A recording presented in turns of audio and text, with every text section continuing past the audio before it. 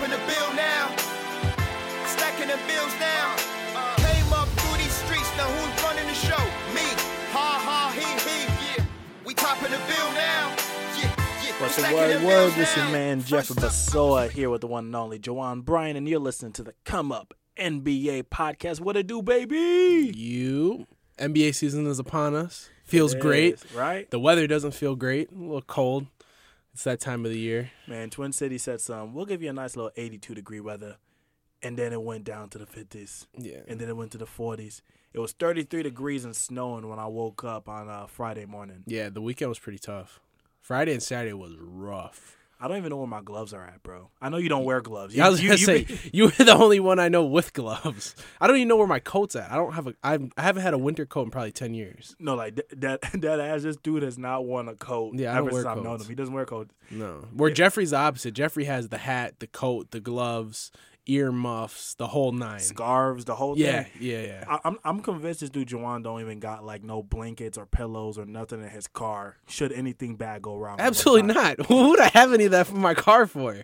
So you ain't never scared you gonna get stuck in the snow or none? No. I have a 4-wheel drive. I'm a good driver, so like it don't matter if I get stuck, I'm not stuck. I'm probably like got into an accident and I need immediate assistance. I mean, I've seen some cars get stuck like your size, bro. Sometimes you get stranded in the middle of nowhere, but no, I ain't. Listen, that ain't happening. I'm not gonna start. Knock on wood. Hopefully, my luck keeps up. I guess. Nah, I hope it does too. I mean, I feel like in my experience, I probably would have been the type of person to always have that stuff anyways once I got a car. But I think especially after my car accident that happened in the winter, I was like, I'm just going to have to keep this stuff on me just in case. Because, you know what I'm saying? Like, my car accident happened. I was an hour and a half outside the city. Yeah. So it's like, had the cops not showed up in a reasonable time or ambulance hadn't showed up in a reasonable time. Man's would have been cold. Man, who you telling? At least my car heater was working, Facts. even though I got hit twice. That was the only thing that was working on the car. Literally. Yeah. But we made it out. But, I mean, if you have a coat, see, my thing is, like, if I have a coat, I wouldn't need a pillow or blanket. So, like, I think this will be the first year I invest in a coat. A stylish one, though. One that I could just, like, rock with stuff. Because, like, now that I work a corporate job, it's like I'm going into the building with a hoodie on, like, and I just kind of look funny. So, like, I think I need to invest in a coat just to look. We're talking about like a pea coat? Yeah, like a pea coat. Okay. Probably like a pea coat. Something little, maybe get a little fedora hat, you know what I'm saying? Get my Neo on. I'm serious. I get stylish on y'all real quick. Come on, man. Stop playing. Jeffrey laughing. I'm serious. I'm serious. A fedora. What's wrong with that? Maybe some. I can't do the earmuffs. Earmuffs too much. There's nothing wrong with. I can do a fedora. There's nothing wrong with a fedora. I have a hard time envisioning you. I'm gonna pull that out. I'm gonna be swagging out there too. The thing is, like, y'all don't know about this, but Jawan's like a really modern dresser. You know what I'm saying? This dude has all J's and Nikes available to him. He's a really swaggy dude. Yeah, I'm a sweatpants and hoodie guy. He's wearing sweatpants and hoodie right now. Yeah. So imagine this man in a corporate attire pulling up in a pea coat and a fedora. I can't see it. That's the funniest part, though. When everybody sees me when I come from work, they're like, oh, my God, Juwan, you dressed up so nice. I'm like, in my head, I'm like, bro, I do this 5 days a week. Like, this is me. This is me for like 50 hours during the week. So, like, what are y'all talking about? The moment I get home, I'm in my sweatpants. Stop playing. Oh, my God. Fact. Sometimes I bring the sweatpants in my backpack and I change as soon as I leave work, bro. But shout out to Express. They got some comfortable dress pants. Look at this man. This man with the plug, too. Shout out to I know. Express, We can't. They ain't even got to sponsor us. I ain't shouting them out. Never mind. Man. But I want to transition because you're about to be trading your winter coat, winter gloves, winter hat for a what am I looking like, a flower pattern shirt. Get your chest meat out. You know what I'm saying? Short shorts. Ya tú sabes. Yo, Dale. let them know the news, man. Ladies and gentlemen, your lovely host is taking his talents down to south of the border Not Miami. and joining his longtime partner in Mexico City. That's right. And we're joking, but this is serious. Like I'm actually moving to Mexico City. How long are you going for? Is this a contract role? Is it what does this look like? Look, this is not no 10-day contract. All right, maybe they'll extend me and give me like the minimum when I'm done. But nah, this is a 2-year thing, like they gave Jake Layman. They gave him the 3-year thing, but it's a 2-year deal with me down in Miami. I'll be back up here in the Twin Cities every so often to pop up on the family, pop up on my friends, and see what it do. But Mans is moving to Mexico City, G. It's lit. A lot of people ask, like me, or they ask some of our close, like, you guys sad? Are you sad Jeffrey's leaving? And I'm like, I can't be sad because it's not like well, first off, I have a new vacation spot. So, God. I'm going to Mexico at least twice while he's down there, for sure. Come through. But I know that it's not a permanent thing. I think if it was a permanent thing, it'd be a little bit harder to adjust to. But the fact that I know it's going to be like, a 2, maybe a 3-year thing, Right. is like, we're only young once. And it's like, why not? You know what I'm saying? Why not? Because the stories are going to be great. It's so ridiculous. And should things go well, even better. Should things go south, I can always come back home. You know what I'm saying? Like, so it's you don't really lose in the equation. So I'm still like finalizing what the job gonna be looking like, but I'm hoping to still do media stuff when I'm down there. But it's gonna mean that in my transition, for our listeners, I do apologize ahead of time. Yeah, it's going to take a minute. It's going to take me a while to get my equipment, all my mics, get myself a nice little mix board when I'm down there. So the come up is going to be lacking a little bit as the season starts, and I want to apologize in advance. But we'll be back, and when we're back, y'all know what the deal I think is. we'll probably shoot for November to start recording again because you leave on the 30th. I leave on correct? October 30th. So that give you about 2 weeks to settle in, Yep. do your thing, maybe a little bit longer too, because it's I know nothing about relocating. Man. You know a little bit of it, but like that was a long time ago. So Man, I'm gonna need I've been talking to one of the sound engineers here at NPR about some things that I would need if I wanted to do like a remote setup. Mm-hmm.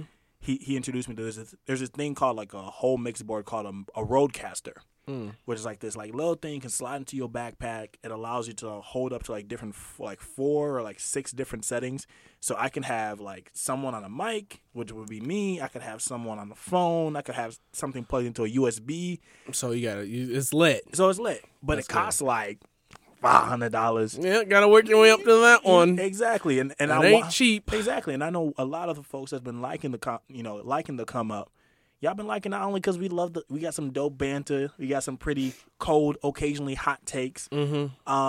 But y'all like it because it's good audio quality. You know what I'm saying? And even though I'm down there and I want to be pumping out episodes all the time, I don't want to produce something that's mid. You know what I'm saying? I want to make sure when you in your car jamming and doing your thing, you're like, yo, this sounds dope. good. Sounds like you're there with us. Exactly. For sure. So what do you think the thing you're gonna miss the most about Minnesota? Or being here? Outside of my family? Yeah, family's an easy one. Family friends are easy one. I mean, I think my biggest thing is, and I've been telling folks this, the Twin Cities is on the come up. And I see what you did there. I don't think that people outside of the Twin Cities truly recognize it. I don't think that many people in the Twin Cities themselves truly recognize to which extent the Twin Cities on the come up. When I look at the Minnesota here in like 5 to 10 years, where we're at creatively, where we're at as far as culture, a lot's going to change. Every year we're getting 75K new people in the city. That means the city's changing, it's becoming more diverse.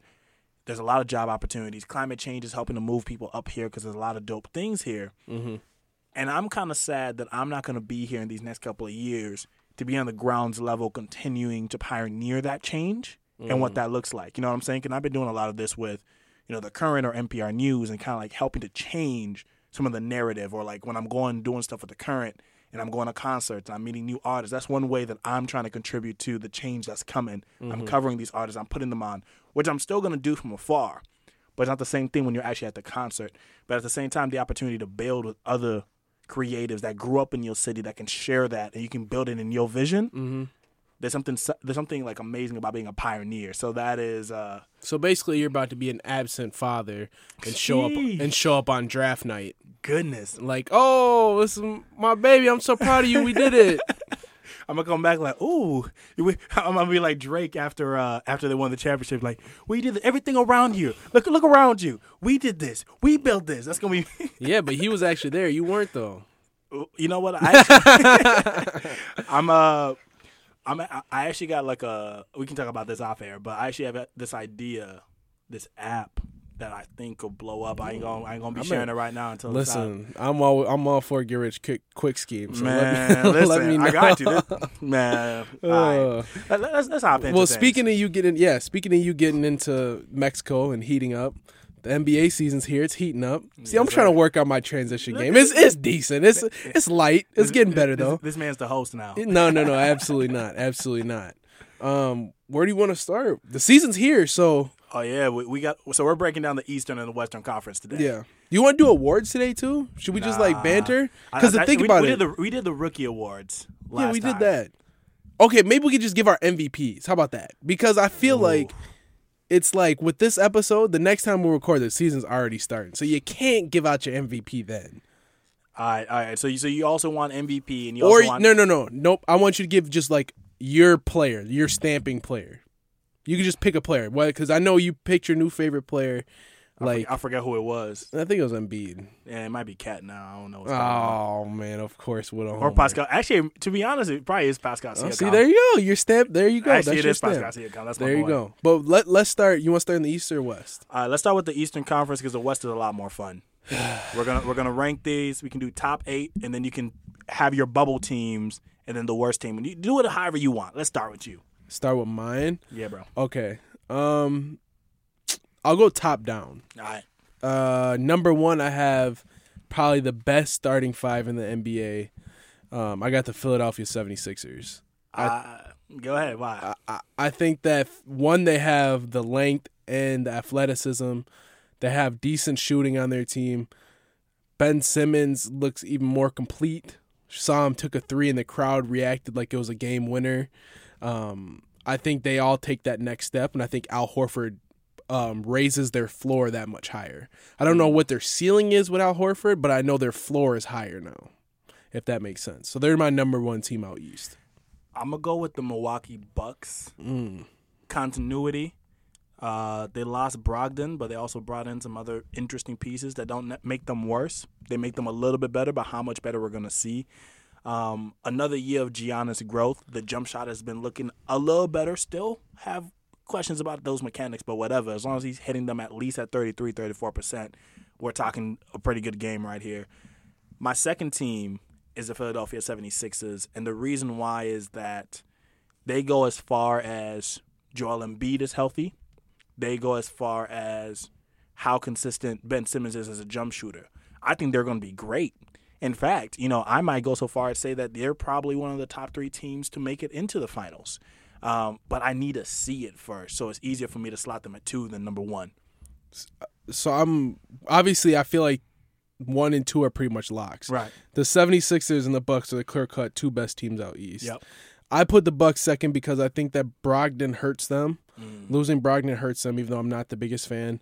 I just think that Eric Bledsoe's not that good. So Yeah, I agree. when you don't have that depth there, it hurts. They took a gamble on Bledsoe, and they did not pay out. Yeah, bro. so I think it hurts, and I feel like kind of like those Hawks teams that we seen a couple years ago, where like you had your window where you were peak. I think last year might have been the peak for that team. I just don't know how they can get better outside of Giannis adding a jump shot. Right. Like I don't know how much better they can be, and that's why when I look at them, I just say, you know what. Even if, like you said, how far Joel can take them barring injury. If Joel gets hurt, I don't know how much. The floor is still high because Al Horford does so many great things. Right. He could easily slide to center, Right. and you could start Mike Stott at the power forward. He's your insurance for when Embiid goes down. 1,000%. But at the same time, your ceiling with Al Horford is still above average, but your ceiling yeah, with both yeah, of yeah. them is like elite. I just think that say if Embiid missed 10 games, I feel like they could easily go 6-4, 7-3 without him. Right? Now, if they lose Ben Simmons, that's a different ball game for me because they don't really have that much depth at the guard spot compared to the bigs. They don't really have. You obviously have T.J. McConnell, Josh Richardson. Well, T.J. McConnell's gone now. Oh, is he? He's in Indiana. Shows how much I know. Jeez, so I just think that they're not as deep there, if that makes sense. Yeah. But I still think they're better than the Bucks. I just don't know if the Bucks can make that next step. Right. Now, this is where it gets interesting for me. I agree. Because when I looked at the third spot, I said, The East is interesting this year. I'm excited to see who you settled on. I think I got a sleeper at number 3. All right, maybe we have the same sleeper. Let's see. I have the Jimmy Butler No. Miami Heat. at number 3. No. Yeah.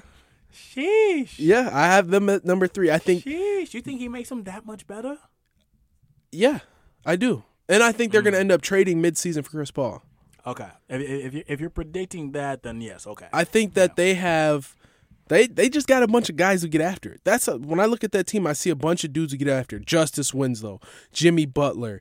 They got James Johnson, Bam Adebayo. Like, these are dudes who just, they're gritty. They're gritty. Dion Waiters. If Jimmy can get inside Dion's head, that's a good. They still have Gordon Dragic, who's pretty decent. Like, I think they have a bunch of dudes who just get after it, and now they have that go-to guy. Right. They have that guy they can count on to get 20-plus points every night. And if Tyler Hero can add his 15 points a game or shoot at least 34% from 3, that's another weapon that they have. And I think they're in a prime spot. I just think that you could honestly put any team here at 3. I just think that Miami takes that step. Yeah, I think my one concern with Miami, and I have them much lower in my predictions. I believe it. I have them making the playoffs. Jimmy Butler is the unquestionable best player on this roster. Mm-hmm. I'm not sure how good of a thing that is when Jimmy Butler is your best player. I've always said that he is your second best player if you're trying to contend for a championship. Mm-hmm. So when I look at that roster, Goran Dragic, I like him a lot. You said that they might trade for CP3. It makes a whole lot of sense, and that could change a lot of things. I don't think that they're as deep as a team as they've been in past seasons. True. My third team, as you said, this could have been anyone, but I'm gonna take a gamble on this team, in spite one of the recent acquisitions not playing this season, the Brooklyn Nets at number 3. They lost D'Angelo Russell. That was their key loss this season, but they brought in Kyrie Irving. They brought in Kevin Durant, who we most likely will not see this season. Wilson Chandler. They brought in Wilson Chandler. They got DeAndre Jordan. And they've maintained probably the player that I think was the most important player for the Brooklyn Nets last season, Caris LeVert, who only stands to get better this season. And with Kevin Durant not being there, more confident going into the season. And his greatness alongside Kyrie Irving and ultimately Durant when they get there is going to be absolutely crazy. I think that they are going to come out there, especially with Kyrie. He has a lot to prove after leaving Boston Celtics. I'm excited for them, so I got them at 3 right now. I think Kyrie does have a lot to prove, but he doesn't think he has a lot to prove. I think Kyrie's one of those dudes where just like, I'm going to do what I want. I'm just going to go out there. Like, I don't see him having that sense of like, oh, I'm about to prove it to you. Right. And that's why I have them at 4. So we're kind of in the same area. I think that Miami takes that leap, and I think Miami gets after it every night. I think that this Brooklyn team, they have the talent. Great coach, great organization. I just don't know how much I can bet on Kyrie because after what he did last year, I know he spoke on his mental health, not being in the right spot mentally, not being able to elevate these young guys.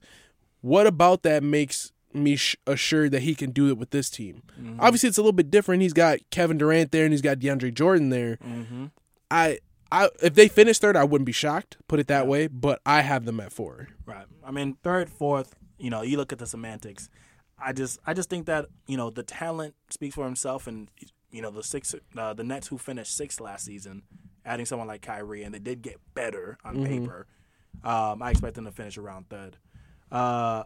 You had them at 4th. My 4th team was I'm gonna take a gamble on this one. I'm gonna go with the Indiana Pacers. They're that team that everyone always sleeps on, but year after year they grind out and just continue to win games against the bad teams, occasionally shock the good teams. They're always top 15 in defense, always top 15 in offense. Victor Oladipo most likely will not be starting in the game until December. They did pick up Malcolm Brogdon. They got McConnell. They still got Sabonis, another year growth of Miles Turner. I just think that they're just a solid overall team that just grinds out and plays hard every game, that they can carve out that 4th spot for themselves on the East. Gotcha. My 4th team, we're on 5th, right? This is my 5th team. My 5th team is the Boston Celtics.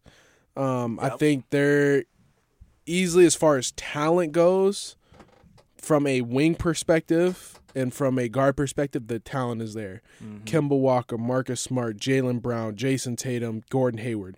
I don't know if you're going to find a team with more wing talent and more guard depth than that. Mm-hmm. But their problem is their front court. Their front court is rough. They've been starting Daniel Dice at center, Yes. essentially. Yes. Yeah. They have Dice and they have Cantor. And Cantor's been coming off the bench. So. And that's not going to win you games in the playoffs. That's not like that's tough to count on night in, night out. Mm-hmm. You need that presence. They need like a rim protector, like just somebody who can anchor that defense. Like a Tyson Chandler would have been perfect there. Mm-hmm. Tyson Chandler would have been perfect there. But I still think they're talented enough, and I think that Kemba kind of elevates them to a level that Kyrie can't, but not having Horford there will hurt. But they're my fifth team. Yeah, they're my fifth team as well for those exact same reasons. I think they're one of those teams that they can certainly, if everyone experiences that growth, especially Jason Tatum, Jaylen Brown as well. Mm-hmm. And, of course, if Kemba fits in properly. But it's like there's so many pieces that need to happen, and you have this feel-good vibe about it, but at the same time, how Brad Stevens turns it around, I think it's going to take more time than people probably assume it will. My sixth team was the Heat. I'm not going to go back and hash out why, but what was your sixth team?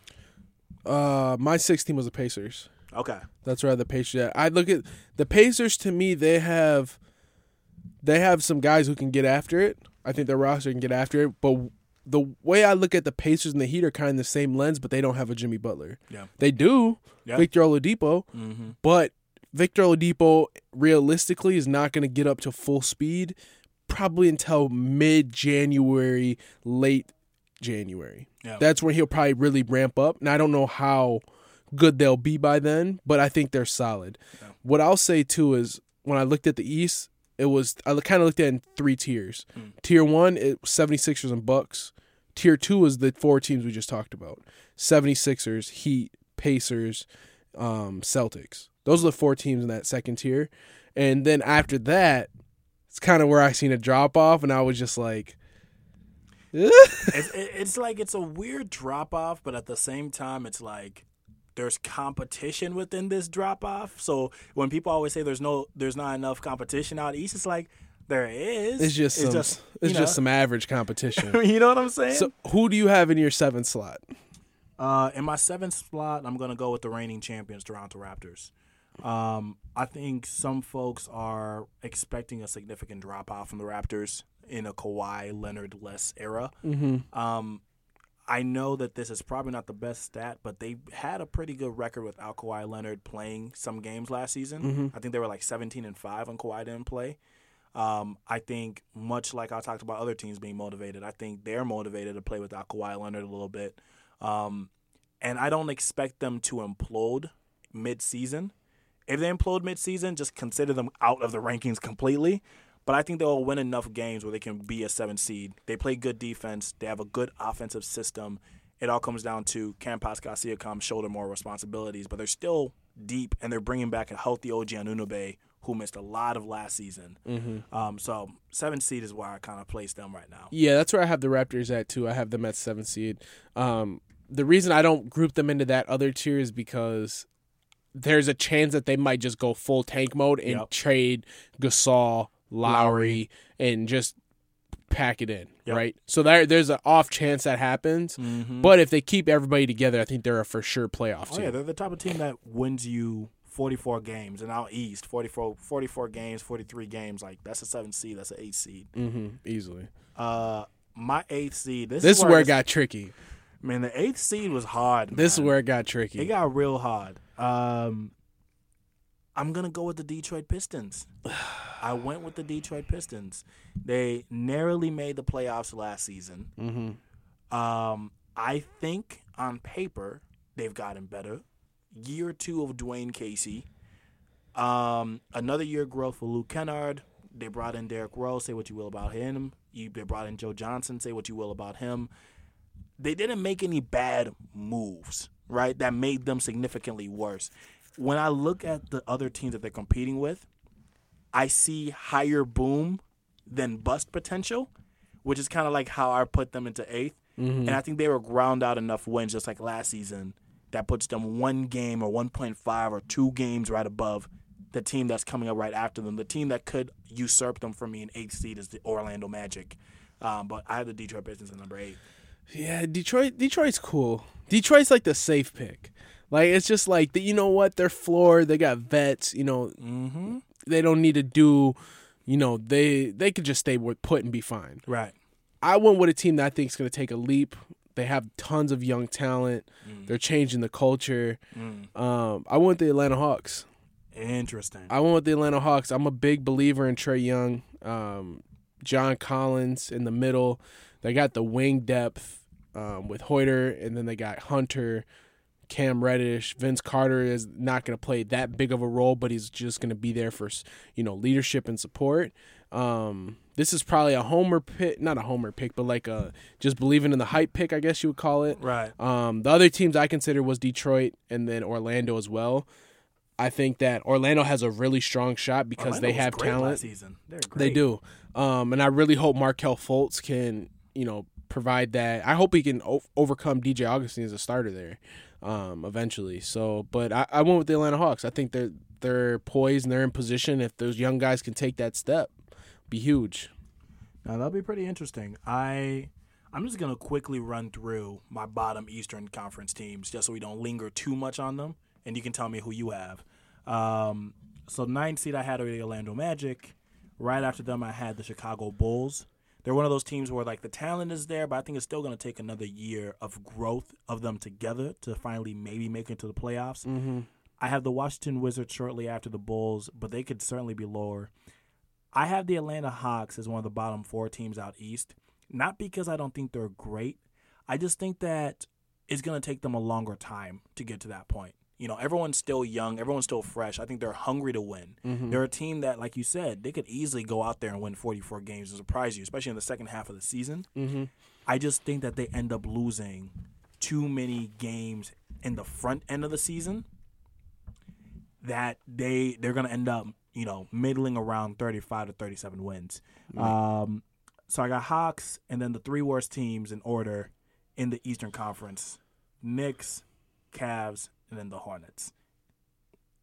And that's basically it out east. Yeah, I mean, no arguments there. I think the Hornets are definitely the worst team in my opinion. Yeah. They got some young talent though. That's the thing about the Hornets. Like I'm not the biggest Terry Rozier fan, but I'm not I'm not that big of a critic. I think he needs the opportunity, and I'm excited to see him get the opportunity. Data analytics hate him. Yeah, but obviously they need some help in their front court.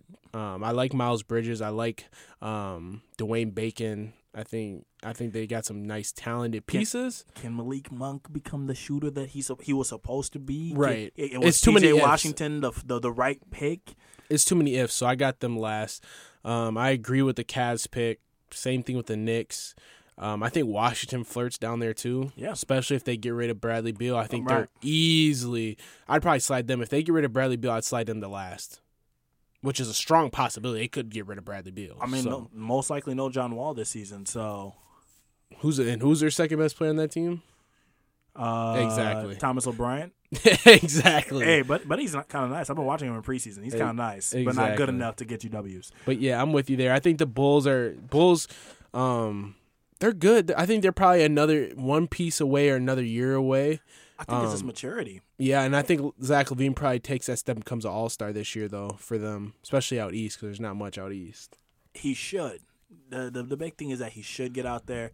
I think a lot of their season might come down to Wendell Carter's growth as a center and how well they defend the paint. We know Zach LaVine cannot defend a wet paper bag, but you know, I'm intrigued in like Kobe White. You know what I'm saying, and what he's able to contribute as a point guard coming off the bench. He got Chris Dunn. He has Tomas Satoransky, who came from Washington He's Wizards. trash. I watched him play. Tomas? Yes, I forgot who they were playing. Oh my god! I was like, dude, what are you doing? Like, he had 4 turnovers in probably like 3 minutes. I was just like, and he missed Zach LaVine on an alley oop. Like, Zach's like throwing his hand there, like, throw me the oop, and he threw it way late and it went over Zach's head. And I'm just like, you are buns, buddy. Like, you should be third behind Chris Dunn and the new dude. Well, we'll see what Jim Boylan does, because Satoransky had a pretty decent run with the Washington Wizards, which is why he got signed to that $30 million contract. Who is your least, like, no matter what, chances are you will not watch a game on this team this year? I ain't trying to watch no Cavs or Hawks game. I mean, not Hawks, no Cavs or Hornets games. I don't care. I really don't care. there's no one on the Cavs that's particularly exciting to me. Yeah. I think part of that is also they drafted 2 point guards in back-to-back drafts. And I don't think that they can fit together. So I don't want to watch that ugly fit. I've seen too many bad rebuilds in Minnesota for me to want to watch another bad one out there. Facts. I agree with that. I think Charlotte's more interesting than the Cavs are, to be honest, but I don't want to spend time on them either. Yeah. I'm not watching any Washington Wizards game. Bradley Beal there or not, I'm not watching any Washington Wizards game. You can add them to the list. I'd rather watch a Knicks game.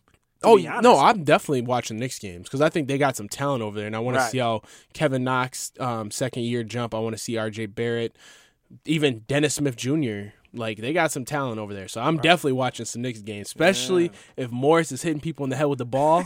I'm watching Knicks games. You hear what they said? Protect the garden. Protect the garden. Some fighting going on over there. All right. Yeah, let's transition over to the Western Conference.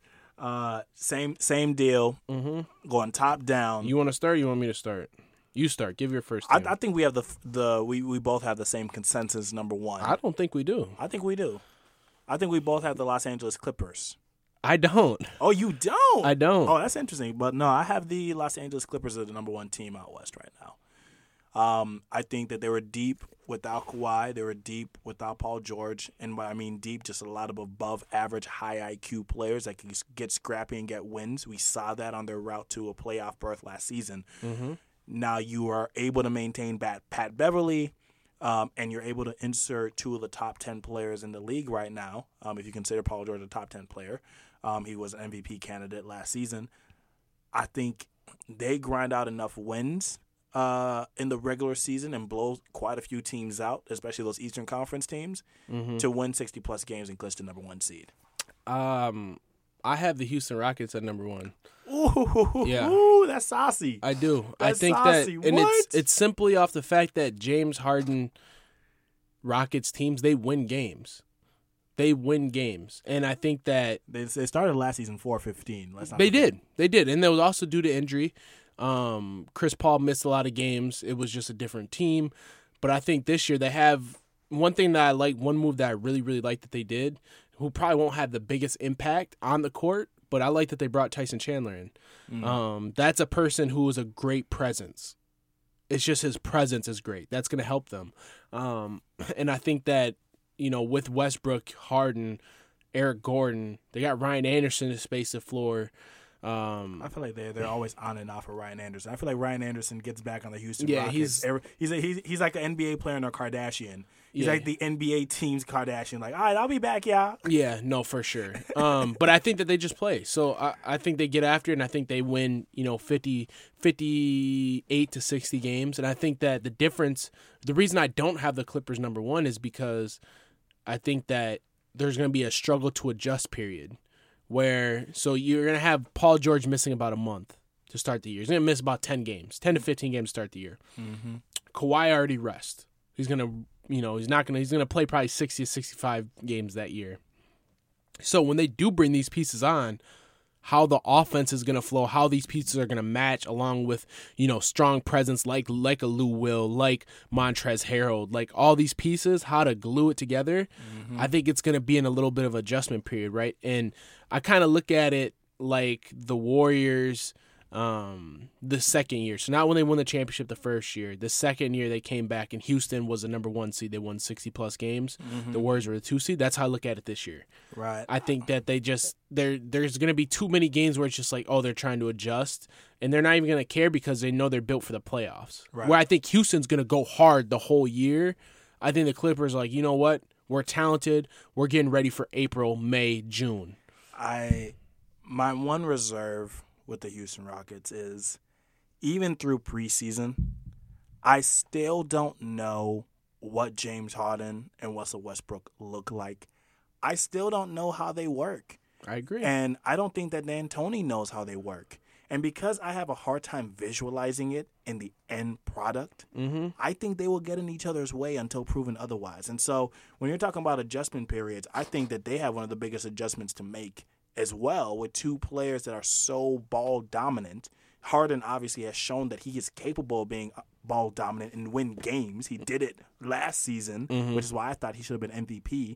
Russ just loves to be on ball and is also one of the most inefficient three-point players in the history of the game, considering the volume of three-pointers that he takes. The verdict is out for me on the Rockets, and I just need to see more. I'm also not convinced about the supporting cast. I like Eric Gordon. I mean, Tyson Chandler's cool. He was all right with the Lakers. But everyone else with that wing depth outside of like Austin Rivers, outside of Eric Gordon, it's like, okay. Mm-hmm. I agree. Should any one of these players go out? How are we going to handle? Are we just going to let Harden do everything? How does he work? I got too many questions. Second seed out west. I got the Clippers. You got the Clippers. Initially, I made my list like well before preseason. I was so excited for the season. And initially, my second seed was going to be the Los Angeles Lakers. I have since rescinded that with a reminder of how brittle and how fragile Mr. Anthony Davis is. And I know you and I have talked about this off mic a lot of times about Anthony Davis and how he's missed over 20 games in almost each of the last 4 seasons, right? Yeah. He got a grade A thumb sprain, which they're saying should not be too bad. It won't require surgery. He should be good to go by opening night. That's not an issue to me. My issue is, when is the next injury coming? Because it's coming. And history shows that it is. And so with that type of wear and tear and that fragility, I had them initially as the second seed. I put them down to the third seed. The team, to me, that gets that second seed out west, I think the Denver Nuggets are back at it again. And I hate the Nuggets. I hate Denver. I hate Denver, too. I hate Denver. I have them 3. I have them as the second team because last season they showed that they not only do they grind out wins, they show that they are a deep team. They won games last year without being the most efficient three-point shooting team, in spite of being one of the best three-point shooting teams the year before. Mm-hmm. Gary Harris was shooting like 44% from three-pointers 2 seasons ago. He shot a little bit below 35% last season, right after signing his $84 million contract. So this year you're bringing back Gary Harris, who you're expecting to be better, already a great 3-and-D player. Jokic, right? Well, we know who he is. He's still cheeks on defense. Jamal Murray is an X factor on that team as far as can he consistently be great. We've seen him be really, really, really good. We've seen him be really good. He's had games when he game. And that's the thing with him, is that he'll average like 22, 23 for a season, but then it's like those 20, it'll come out of games where he's exploding for 35. He's exploding for 37. Like one game out of every 5 games that kind of makes his average much larger than it needs to be. But you know who I'm most excited about on top of this deep team? I'm excited for Michael Porter Jr. Michael Porter Jr. has risen on my list of people that I don't like in the league. He's just so cocky for no reason. Like, if you watch him play, it's just like, bro, you haven't played one meaningful minute in the NBA, bro, and I'm not buying the hype. I think a lot of it is he's confident because he's in the right situation.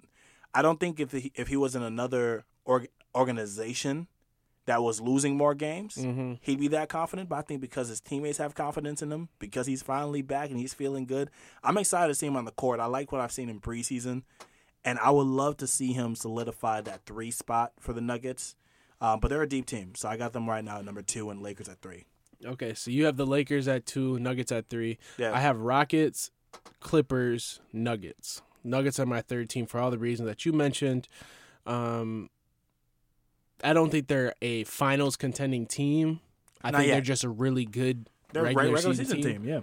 But if I was a lower level team and I'm like, dang, out of all these top teams, who would I rather play in the playoffs in the first round? I'm 1,000% targeting the Denver Nuggets. The Spurs should have beat the Nuggets last season if we're keeping it a buck. Yeah. So I agree. Who's your 4th team? The Houston Rockets. The Houston Rockets, for everything I listed before, are my 4th team. I just think the 3 teams ahead of them just have a clearer identity to me and win enough games, whereas the Rockets I'm still shaken by. I have the Lakers at 4. All right. Same things you mentioned, AD being hurt. And it's just I don't know how good this team is. Like the pieces they're missing, the pieces that they have, I'm just like, meh. And they beat the Warriors in the first preseason game and had the nerve to tweet out, "Consider this a warning."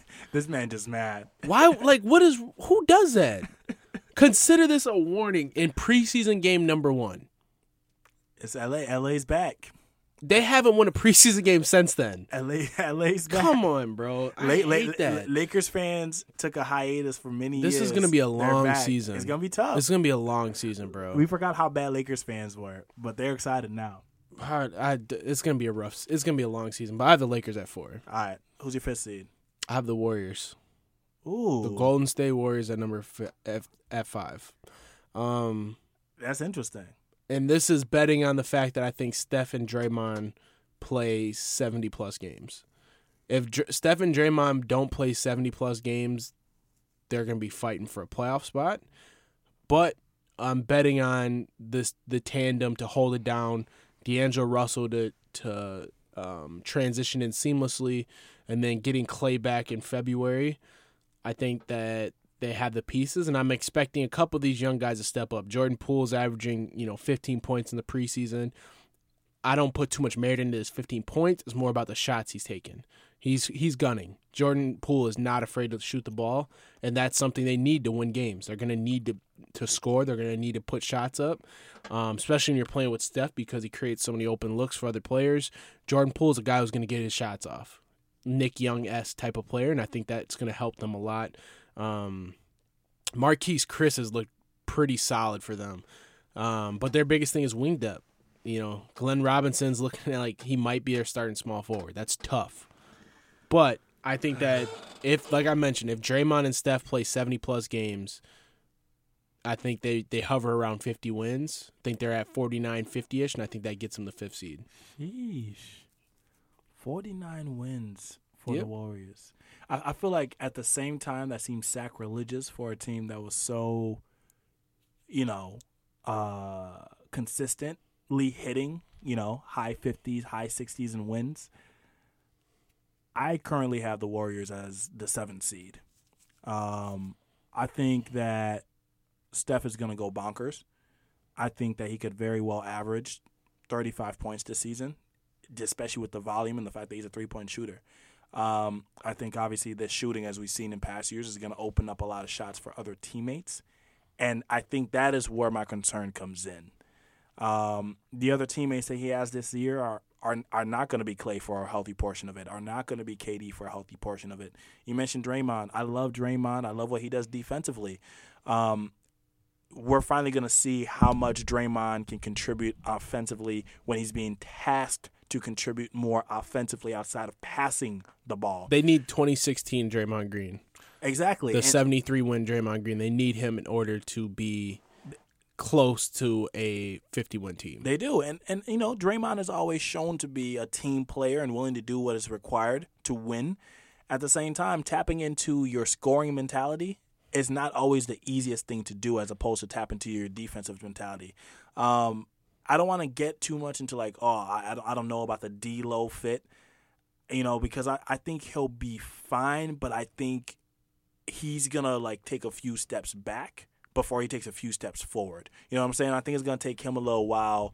I think other players on that team are going to look better than D-Lo initially, and then something's going to click for him to start going. So I think just some of those fits there are kind of questionable, and their big man rotation, Willie Cauley-Stein's already injured. Kevon Looney is out for a little bit, so you're going to be seeing a lot of Amari Spellman. There's a lot of young pieces coming in. How often can you rely on them day to day for probably what we can imagine to be 10 to maybe 20 games at least? Clay doesn't come back until 2020. That's tough for me at a 5th seed. Who's your 5th seed? I'm going to go with the Utah Jazz. They brought in Mike Conley, who's an upgrade over Ricky Rubio. Another year growth of Donovan Mitchell, but you already know I'm not particularly high on Donovan Mitchell. They brought in a Bogdanovich. That's always a good thing when you're able to get one of those on your team. I just think they're a slightly deeper team than they were last year. They got rid of Derek Favors, who's a good player, but they were still playing two really big, players at the same time. It just didn't work. I think they grind teams defensively, and then offensively, it takes them a while to figure it out. But once they stop scoring in the low 90s, once they start learning how to score in the upper hundreds, maybe sometime in December or January, I think they really, truly take off. But Donovan Mitchell is going to become the X factor for me for them. But I think they're just going to be too good not to win games. Yeah, I have them at 6, but I feel like I'm kind of hopping on the bandwagon of the Utah Jazz are going to disappoint. For no reason in particular. I just kind of feel like there's always that one team that underachieves. Right. And I feel like that could be them this year because there's a lot of steam behind, the Utah Jazz are a dark horse to get to the finals. Right. Da-da-da-da-da. And I'm just like, it's the Utah Jazz. That's why I have them at 5th. I want to respect them, but I'm like, y'all not there yet. No, and I don't think they'll ever be there. So I have them at 6. My 6th seed is the Blazers. You got the Blazers over the Warriors? I do. Jesus. For me, it's all about, like, I think you should have known this by now. It's all continuity and what already makes sense and who did not truly kill themselves in this offseason. The Warriors, I'm not going to say that they killed themselves because what happened. They've reacted as they should have. You know what I'm saying? They gave themselves cap space. They brought over D'Lo. They're in a good position for their future. I think they're going to be back next season with whatever happens next offseason. The reason why I have the Blazers above the Warriors is pretty simple. The Blazers have not been less than a 6th seed in the last 4 years. They made it as high as the 3rd seed a couple of years ago. They were, the 4th or the 5th seed last season? They're just a team that knows who they are and grinds out wins. They beat the bad teams. They come really close to being the good teams and sometimes upsets them. I trust them more to win games in the regular season than I do the Golden State Warriors because they just know who they are. Do you think Steph and Draymond play 70-plus games each? I want to believe that, but with the way the injuries happen, so your assumption is no. I don't know. Because if I tell you that they play 70-plus games each, do you have Portland over Golden State? You know what my biggest concern is? I kind of fear Klay doesn't come back. Even too early. I don't even think about Klay coming back though. That's my thing. If Klay comes back, that's totally fine. He's gonna come back at some point. For number one, it's Klay Thompson. Like his mindset, he's not missing a whole year. He's going to come back probably about 20-ish, 25 games left maybe. But, again, if Draymond and Steph play 70 games, it's going to hard for you to convince me that the Portland Trail Blazers win more games than that duo. Again, I have to see it as a duo. I have to see it. We've never seen them as just a duo without Klay. We did in the playoffs. And where did that lead them to? They swept Portland.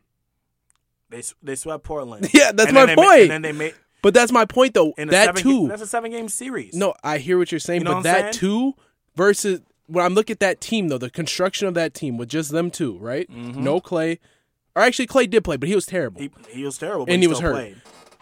Versus the Portland Trailblazers, there's no way that they're going to finish above that. I just can't. In any world, I can't see that. If we were talking about the playoffs, yes, but this isn't the playoffs. We're talking about the regular season. I hear you. If this is a game, if this is a gun to my head, we're talking about a series. I'll probably go with the Warriors. But the way that the Portland just does so well in the regular season, I think it's going to hurt the Warriors even more so because they don't have the depth. And I fear injuries is going to happen. I think other players that aren't Steph, that aren't Draymond, are not going to be up to the task. I hear what you're saying. It's hard for me to believe that the Blazers finish with a better record. It's going to be close. This is a team. It's not like they're going to be winning like 5 games above the Warriors. It's going to be like a 2 to 3 game win type situation. I hear you. They won 53 games last year. They were third. I think they were third seed last year, if I'm not mistaken. They were the third seed. So they were third seed 2 years in a row. And they won 49 games before that, and 41 in 2016, 2017. Mm-hmm. And 44 the year before that. I just don't see. I think Portland's another team. I said this last year, actually. I said that Portland has reached its potential, and I think it's only downhill from here. See, I feel like they're at that point right now. I'm on the opposite side. I'm not saying that there's another ceiling. I don't think there's another ceiling for Portland until they maybe get another third player that finally changes it. But their financial situation over the last 5 years has really kind of damned them to who they are. But because they've reached their peak and they are who they are, I trust them more because I've seen them do what they do at the same level for a consistent amount of time, I just feel more comfortable just being like, yeah, I trust you to grind out these wins. Versus the Golden State Warriors, like, I've never seen this for a full season. This is too many question marks. How does Steve Kerr, get this younger group of players, some proven, many of them unproven, and make it work? This is going to be a true coaching philosophy change for him as far as just like, okay, how do I truly develop this? There's just a lot of question marks. And you and I have talked about Steve Kerr's issues in the past. Steph Curry's going to ball out. Dre's going to get his. I'm worried about everyone else on that roster. But I think you're concerned with D'Lo from watching them play. I'm not concerned with D'Lo because one, Steve Kerr has been able to adapt to his players. He has. And Steph Curry is the most adaptable player to play with. He will adapt his style of play to fit your game. I agree. So D'Lo's style, if he wants to run a 1-4 pick and roll, yeah, they could do that. They can. And I think that playing with Steph makes it that much easier for D'Lo to be effective. Now, if they didn't have that that second scoring option, now I'm looking at this team like, whew, it's going to be a struggle. But because they have a 20-plus point per game scorer who can facilitate, who when Steph sits down, he can go run the show and get buckets and dish it out, I think they'll be all right. But let's move on. I think one last point about the Warriors, and this is why I'm concerned, especially with Kevon Looney being injured in the early season and Willie Cauley-Stein being injured in the early parts of the season. Draymond Green, as of right now, being slotted into a starting lineup. You mentioned Marquise Chris. We'll have to see it in a longer period of time. Draymond Green is their only true plus-side defensive player in that lineup. I'm concerned. And I'm going to just end it on that. Steph Curry's a good help defender, but Draymond Green is their only true plus defender in that starting lineup without Kevon Looney, without Willie Cauley-Stein. Oh, yeah. That's concerning. We know that. Defense is not their strong suit at all. But when they're going to play against those teams that have better defensive chops, they're going to put up the numbers. But are they going to stop other teams from putting up numbers? And I'm concerned about that. I hear you. I get what you're saying, too. But that's exactly how I look at Portland, too. But we'll move on. Who is what are we on, 7? No, we're on my 7th team. Your 7th team, because my 7th team is the Warriors. My 7th team was Portland. So we're on the last spot, which I found the most difficult. The last spot's hard. It's really hard. You go first, and I'll go with mine. Initially, my 8th seed was the Spurs because the Spurs never die. You just wanted to give respect 100? It was more than just respect. I was just like, it just makes sense for the Spurs to be the Spurs and just do it for the 8th. The team that I put up here is more of a recent thing, and because I've liked what they've done in preseason. We might be on the same team. I think the Pelicans are going to get the 8th seed, and I don't know how to feel about that. I got the Pelicans at 8, too. I don't know how to feel about that. I mean, I feel good. I'm happy for them, but I'm just like, as a Wolves fan, maybe that's why I'm just like, But they've looked good, and not just like living up to the hype and Zion and all that. No, they've just looked good, and they have great pieces outside of Zion, but obviously his greatness is going to propel them. And Drew Holiday's health as well. Well, I think that's the thing. When you look at that roster, they have – why I have them at 8 is because they have NBA players. When you look at that starting 5, you look at B.I., you look at Zoe, you look at Drew Holiday, Zion, you look at Derek Favors. That's a good start. That's a good starting lineup. That's a very great start. And then off the bench, you have Josh Hart.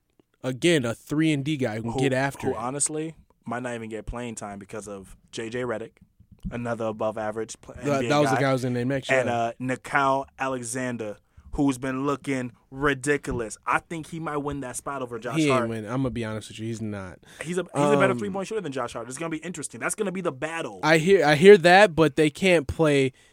The reason they need to play Josh Hart is because of defense.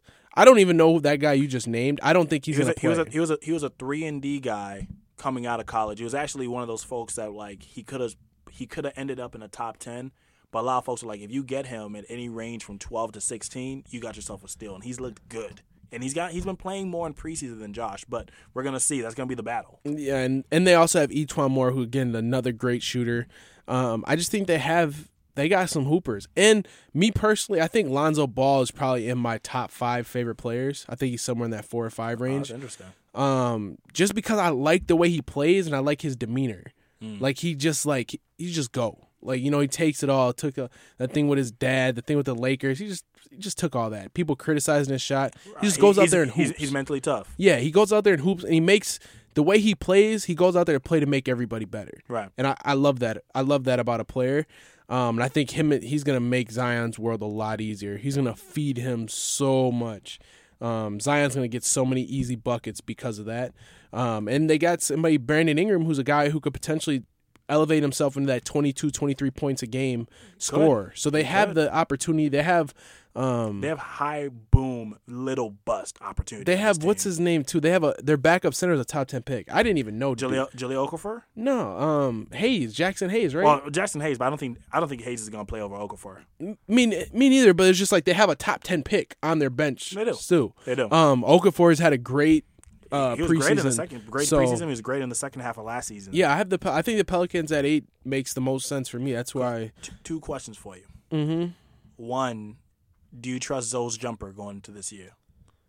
It's been a mixed bag thus far, but in preseason he's been knocking down the step backs with more accuracy than he has in the past. What do you mean? Do I trust him to take it or I trust him to make it? Do you trust him to make it? Do you think he's going to have a higher clip than he has in the past? Yes, I think he's going to have a higher clip in the past. For me, Zoe's biggest thing is always just to get the shot up. Mm-hmm. Like, because if he's shooting that shot, it takes the pressure off, right? So, and he's been firing it. He's doing step backs. That's great to see. They don't really need him to do that. They just need him to be in attack mode. Right. So if that means shooting that jump shot, he's got to shoot that jump shot. Mm-hmm. Going at, attacking the rim, laying it up, just being attacking Lonzo Ball is a great Lonzo Ball. Second question. You've been on this podcast and have been adamantly anti-Zion. Is the hate still there? And if it's not there, what have you seen that have been like, you know what, Zion is going to be all right? No, I think what I've seen from Zion is exactly what I expected to see from him. Athleticism. He's more athletic than everybody else. Simple. You haven't liked the handles, crossing dudes over, because those are the type of things I was telling you about Zion that I was telling you were going to translate into the league. The thing is I need to see that consistent. Like, I'll see one or two plays. Like, he'll have one play like that per game, which is cool. Don't get me wrong, but it's like it's completely different where if they're giving you the ball 15 feet out 10 times a game and saying go get that bucket. Like, he's doing these moves once a game. That's cool. That's great, but again, did you watch that Utah Jazz game? Yeah, he finished over Gobert twice. I seen it. Again, I'm intrigued. Solid. Zion's doing exactly what I expected him to do. Again, I still think that RJ Barrett's going to be the best player out of that class. I'm going to die on that hill. I planted my flag a long time ago. I'm not taking my flag out. I'm riding with it. I'm always wrong about college players, so I'm not surprised that Zion's doing great. But I didn't expect him to muscle with Rudy Gobert like that. But when I saw that, I was like, I'm going to be honest with you. Rudy Gobert's huff. If I was an NBA player, I would go at Rudy Gobert 10 times out of 10. That's just me. I've seen some players put Rudy Gobert in the rim. I'm shrugging my shoulders because the analytics love him as a defensive player. He has great defensive win shares. 14th best player in the NBA, right? No. But at the same time, as the eye test goes, I still won't get over the Cat Gobert stuff. But we talked about that in the last podcast. But Zion has still impressed me, being 6'6", going up against the Stifle Eiffel, and doing what he did. That was pretty impressive. So that's our top 8, with the Pelicans winning the 8th seed.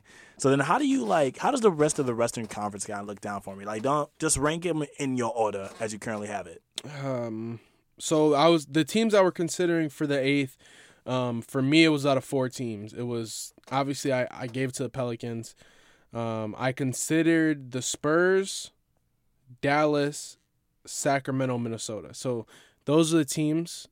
Again, it's hard for me to rank them. It's easier to give them by tiers, if that makes sense. Yeah. And I think that those 4 teams I just named plus the Pelicans, so those 5 teams are in that same tier. Where it's like these teams, if one of these teams snuck into the playoffs, I wouldn't be surprised. Yeah. Wouldn't be surprised. Yeah.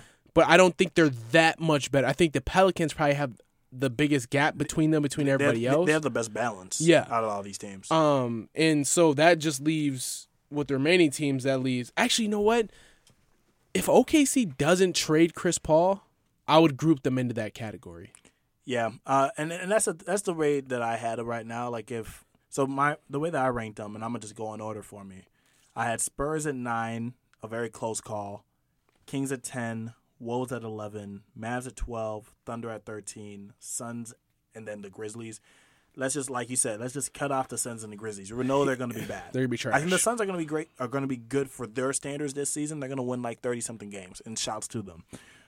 But the Thunder, Mavs, Wolves, Kings, and even Pelicans, like you said, that is fascinating to me because it's really going to come down to which one of these teams can find their stride better than the other. Thus far, I think the Pelicans look a little bit more promising. I'm concerned about the Spurs, man. I'm concerned about the Spurs. I also don't think that the Mavericks are as good as everyone wants them to be. Outside of Doncic, outside of Porzingis, who hasn't played in over a year, who else is on that roster, bro? Maxi Kleber Boban is a sleeper. He's been a good, productive role player. Seth Curry has been one of the best three-point shooters in the league for the last couple of seasons. But who else is on that roster? Like that is very concerning to me if you're a Dallas Mavericks fan. Yeah. And I think that lack of depth is going to show. I think they have probably like the highest potential with that duo. Yeah, without a doubt. That duo is sexy. Yeah. You know, I look at the Kings. I think the Kings are that team. And the reason I have them at 10th, I'm like, you know, does Luke Walton change enough in their offensive philosophy? Do those players have that continuity from last year? Do they have it? Do they have the mentality?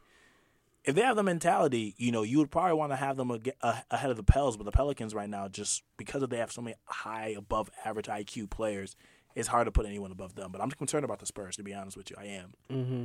I think the Spurs. I think the Spurs would have been lower than the Timberwolves if I did them like in the actual ranking. Right. I just don't think the Spurs. I think this is finally the year where we see them fully embrace the youth movement and get rid of DeMar DeRozan, get rid of LaMarcus Aldridge. Just kind of like finally you say, you know what? Instead of like pushing ourselves and like killing ourselves trying to get to an 8th or 7th seed, we're just going to say, let's put Derek White in, let's put Dejounte Murray in. You know, let's fully go young. Lonnie Walker. Right. Let's fully go young and embrace and see where we can get. And Dejounte Murray, I feel that had he not gotten injured, I probably would not be here right now. You know, you lose a year of Dejounte Murray's growth, who changed his jumper, which I will die on this hill that he should not have become a righty. He had a good-looking left jump shot. I hate it when players switch from going from lefty to righty or vice versa. I hate it. Stick with your jump shot and just fix it. Look at Lonzo. He didn't become a lefty, even though his form had him looking like he should have been one. But so Dejounte Murray's growth, okay, cool. Lonnie Walker, another player who was injury-riddled most of last season, going into his second year now, barely had a rookie season. Okay, what is truly his ceiling? Is he more of a role player? Is he another Iman Shumpert? Or is he actually someone that can truly contribute with 25, 30 minutes a game? DeMar DeRozan and LaMarcus Aldridge, good players that we know will never win a championship. And so they're just stuck in this kind of no man's land. And unlike past Spurs teams, I think this is going to be the year where that no man's land comes back to bite them, and they're just not going to be able to win enough games. Yep, I agree. When I looked at the Timberwolves, I wanted to be a homer and put them in the playoffs, but I think there's too many variables that go into it. Like Wiggins has to take that step. Covington at the 4 has to really work. Cat has to protect the rim and anchor the defense. These journey guys, kind of like Layman, Vonleh, Shabazz Napier, Jordan Bell, like Trevion these guys Graham. Have to like really turn into feasible players. All these things are within realm. Don't get me wrong. They're not bad players. They're average players. It's a lot to go into it. Mm-hmm. New coach, new system. I think they're a year away from really taking that leap. So that's why I don't have them there. And I will say they've looked good. I did want to ask, who do you think is going to be the Wolves' 4th starter?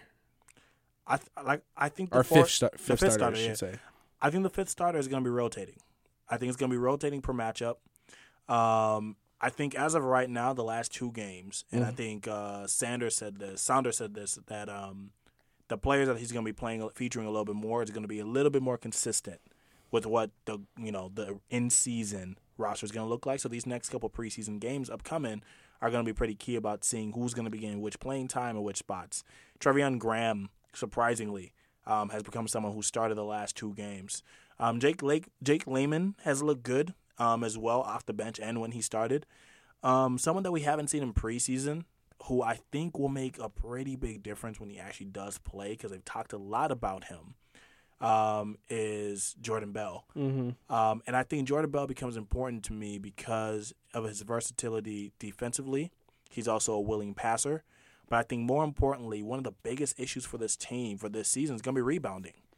If you're going to be playing Robert Covington at the 4, rebounding is going to become really important because he's undersized. Yeah. And so I think they're going to be forced in some games, depending on who they play, where they're going to have to go Jeff Teague, Wiggins, Covington, and then bring in a Jordan Bell next to Cat, just so you can get some offensive rebounds, just so you can get the defensive rebounds and not give up second chance opportunities. So that fourth starter to me is just best served as, all right, based on this matchup, we're going to start off like this until they find that lineup that makes sense for them. Yeah, I think that's why they probably start Graham too, is because he's more of like a gritty get after it player and he's not afraid to rebound. So I think that's why they've probably been starting him the last couple of games, because it's a little extra body in the paint. Exactly. I will say I did want to give some credit just to kind of I watched that last game versus I don't know Maccabi Haifa. Yeah. I watched that game.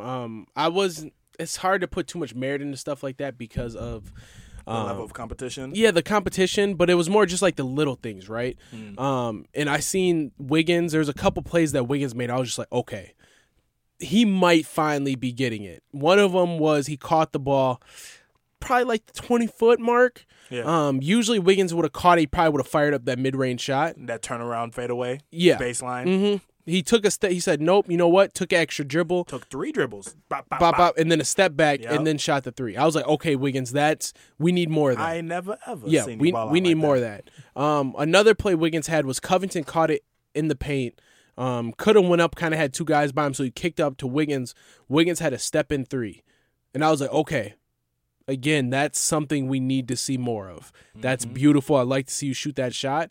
And it wasn't even the fact that he made it. It was more just the fact that he took those shots and we're getting those looks. Right. Because those are huge. It's little things like that, because in previous years we would have seen, the contested mid-range jump shot fading away or, things like that. So I like seeing the little stuff like that.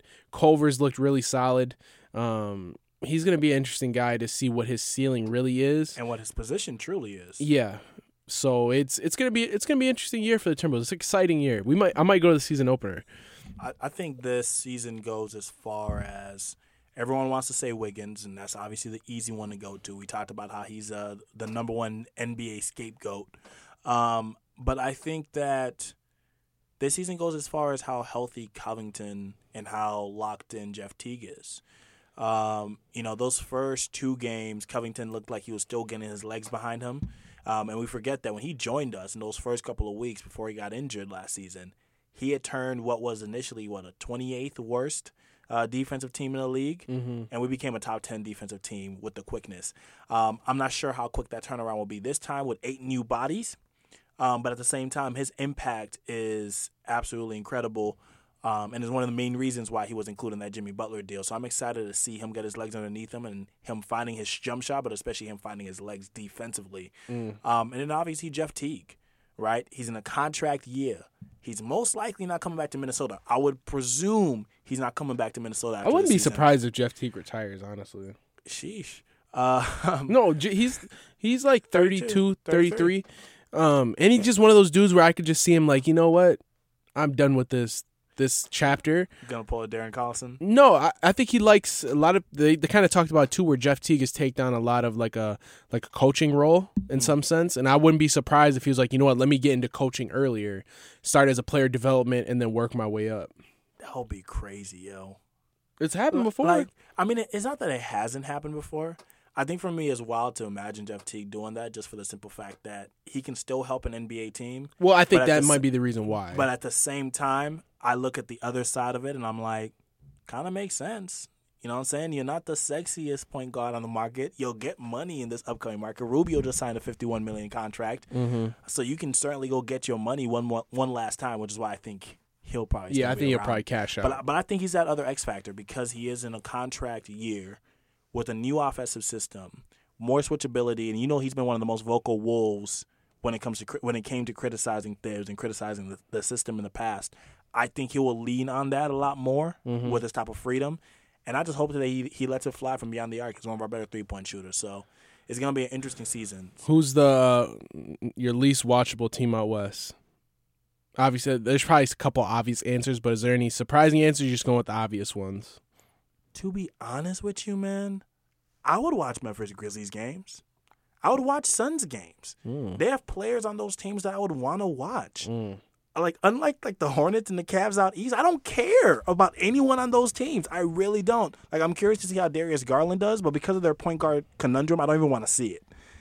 Versus like the Suns, I'm like, yeah, I'll watch Rubio and Devin Booker. Let me see how Devin Booker's doing. Let me see DeAndre Ayton. I would watch the Grizzlies. Let me see John Morant ball out. Let me see Tyus Jones and how he does. You know what I'm saying? Like Triple J. You know what I'm saying? Let me see how he does in year 2. I don't think that there is a team. I mean, you can name those 2 teams, but I would still watch those games, to be honest with you. I could care less about watching the Utah Jazz play. I was going to say the Spurs, if anything. Well, yeah, the Spurs too. The Spurs and Utah Jazz, those are 2 teams where I'm just like, bruh, I'm not. Then don't let it be a Denver and Utah game. I'm changing the channel. I don't want to watch. I could care less about. Those are just 2 teams where it's just like, bruh, like I don't really. Y'all don't do nothing for me. No offense. Like, you guys are probably decent teams. You guys are playoff teams, but it's not watchable basketball. Right. I don't care about watching a Mike Conley, Rudy Gobert pick and roll 3. Like, I just, it's not going to do it for me. It's not going to do it. Oh, my Lord. How they make that all work is going to be interesting. We've had a pretty long episode, so I think I'm going to save accolades and stuff. Yeah, we could do that for another time. But going back to the Wolves, last thing, how many wins do you think they get this season?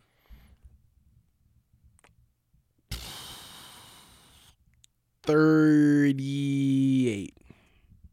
That's a respectable number. I think anywhere between 38 and 42. I think that's a success. Yeah, I got them at 41 wins. Anything below 35 is a failure, in my opinion. So that's kind of where I'm at with them. Nah, I fully agree.